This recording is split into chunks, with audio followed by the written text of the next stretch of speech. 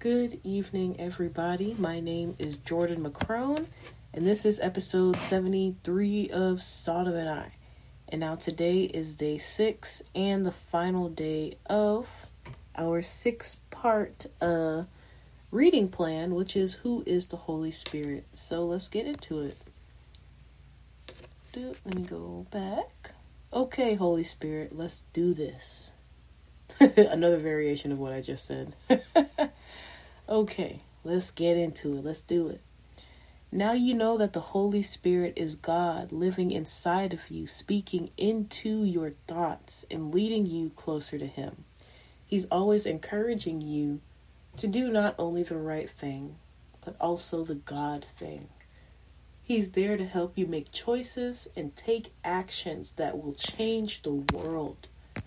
Imagine if your entire generation began to listen closely for the Holy Spirit's voice, then did whatever He said.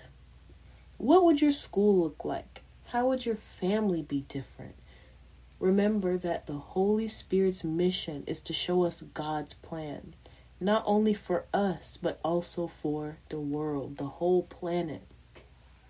That means your siblings, your friends, your neighbors, and that one girl in math class that you cannot stand.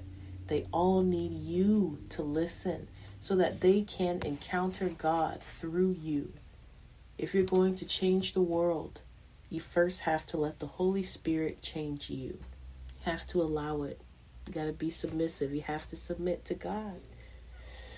And that change happens a little every day as we choose to do what He shows us. Excuse me. Love that. So, how do you start? Great question. I know. How do you start? Where do you start? When do you start? And we promise it's not difficult. Just ask 2 questions. Number 1, okay, Holy Spirit, is there anything I'm trying to do without you? Think about that for a minute. Let it sink in. Is there anything you're trying to do without listening to the Holy Spirit? Would He change anything if you asked for His advice? Is there anything you would feel guilty letting God see? But we're not just talking about just feeling guilty.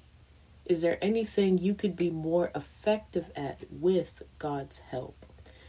Are there injustices around you that you could make right? Which leads us to the second question.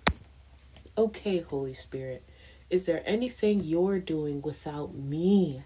Oh man, is there anything you're doing without me?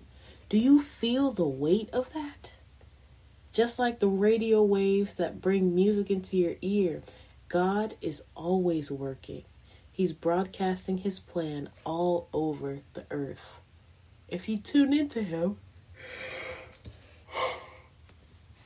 love that. If you tune into Him, you'll see the world around you through His eyes. Who needs encouraging? Where can you get help? What can you change?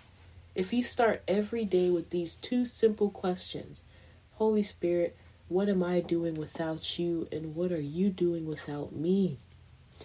You can change the course of your entire life.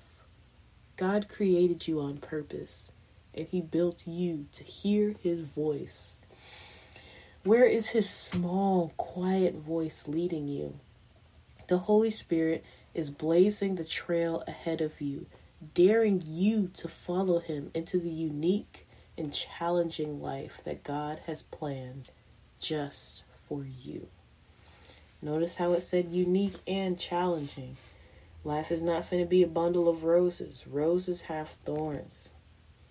Roses have thorns. So we're going to read this in NIV today. So we are in 2 Corinthians 3 and 17 through 18.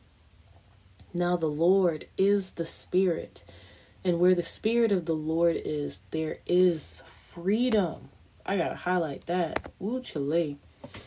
And we all, who with unveiled faces contemplate the Lord's glory, are being transformed into His image with ever-increasing glory, which comes from the Lord, who is the Spirit.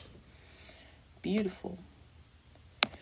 And now, last but not least, excuse me. Last but very much not least, I think this is the entire chapter 17 of John. Jesus prays to be glorified. Praise, which is Prays, not the other praise.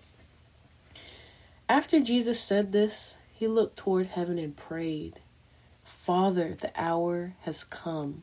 Glorify your Son, that your Son may glorify you.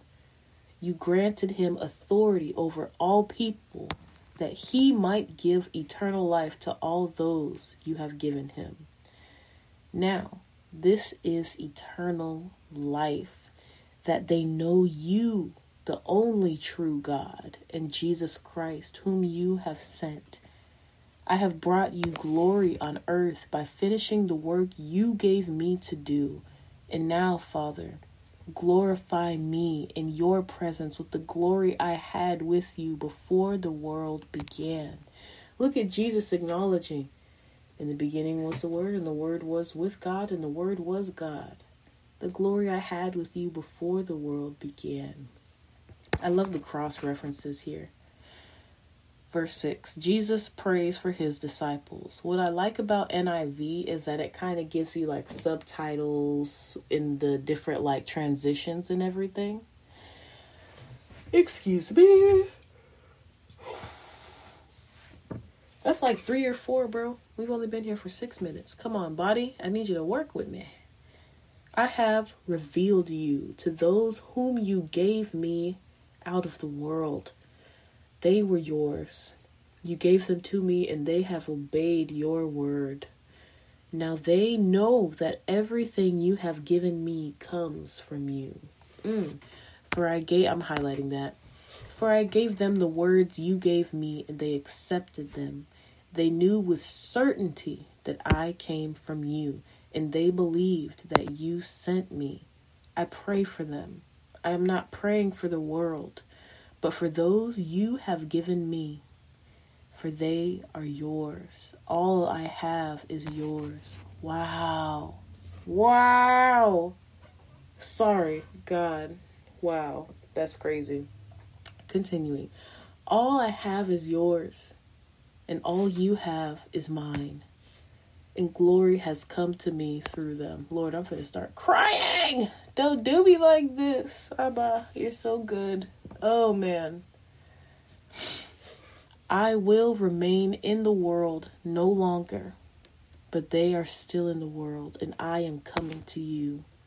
Holy Father, protect them by the power of your name, the name you gave me, so that they may be one as we are one. While I was with them, I protected them and kept them safe by that name you gave me. None has been lost except the one doomed to destruction, so that the scripture would be fulfilled. And there we go. Talking about Judas. I am coming to you now, but I say these things while I am still in the world, so that they may have the full measure of my joy within them. I have given them your word, and the world has hated them, for they are not of the world any more than I am of the world.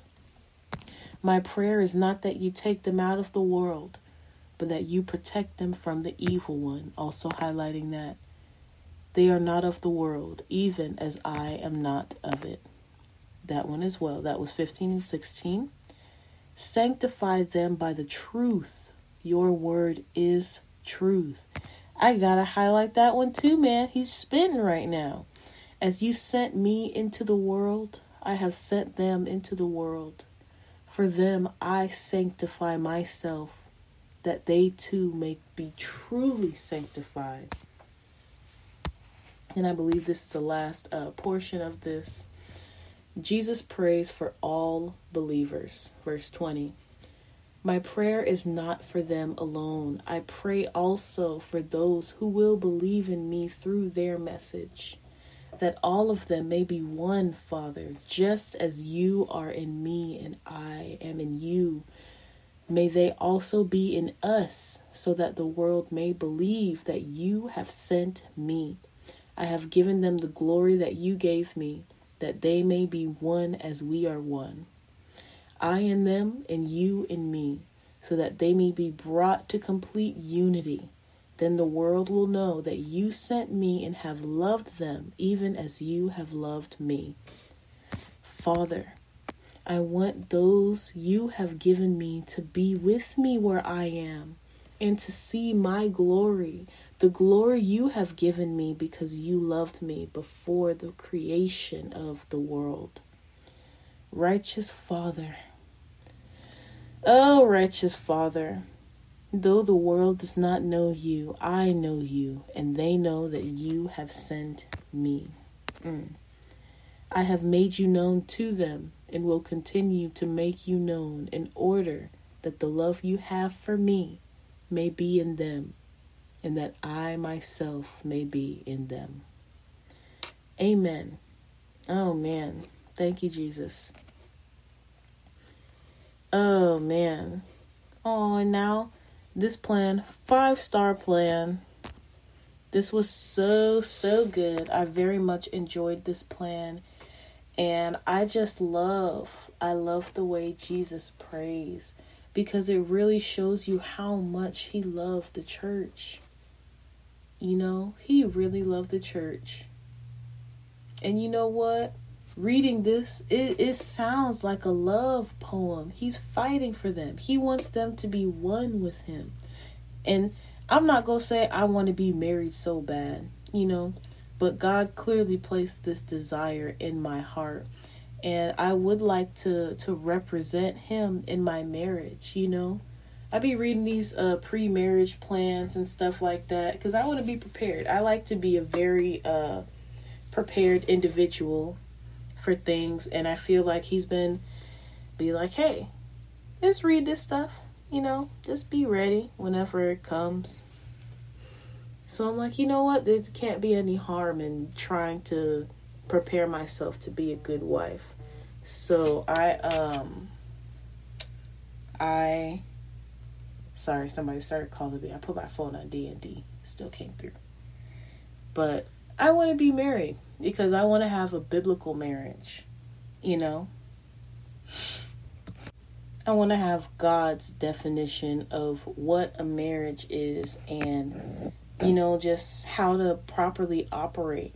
Now I was reading this one thing and it was like the purpose of marriage. Let me go to it. The purpose of marriage is not happiness. That is not the purpose of marriage. Let me go down to it. There we go. So marriage is not merely a social construct, nor is happiness its goal. It is one of the main problems that many marriages face today. And I thought that was funny because a lot of people get married because they're like, I just want to be happy. But God created it as a sacred covenant with the responsibility to reflect his image and to advance his kingdom.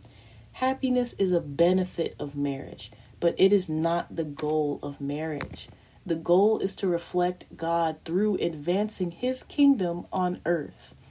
Happiness occurs as an organic outgrowth when the biblical goal is pursued. This thing this be spitting. Y'all gotta hit these plants up, man. But that's what I want. That's what I believe the purpose of marriage is. It's a covenant. It's a sacred covenant created by God to advance his kingdom with the responsibility to reflect his image and to advance his kingdom. You know, that's what I want. So I'm going to wait until God, you know, sends me my husband, because he who finds a wife finds a good thing. And baby, I am that good thing. I ain't going to lie. I'm a virtuous woman, you know. But I always, you know, try to continue working on myself, because I'm not perfect. But I do know my worth, you know. But with that being said, before I keep talking, because I could talk about God, and I could talk about God all day and all night. But I'll let you guys go, because I also have to go get ready for bed to wake up early in the morning. But I love you. I love you guys so much. And be a blessing. Stay blessed. Be progressive. Be productive. Be positive. Spread love and joy and happiness and meekness and humility everywhere you go. I love you, but God loves you so much more than I do. Have a blessed night.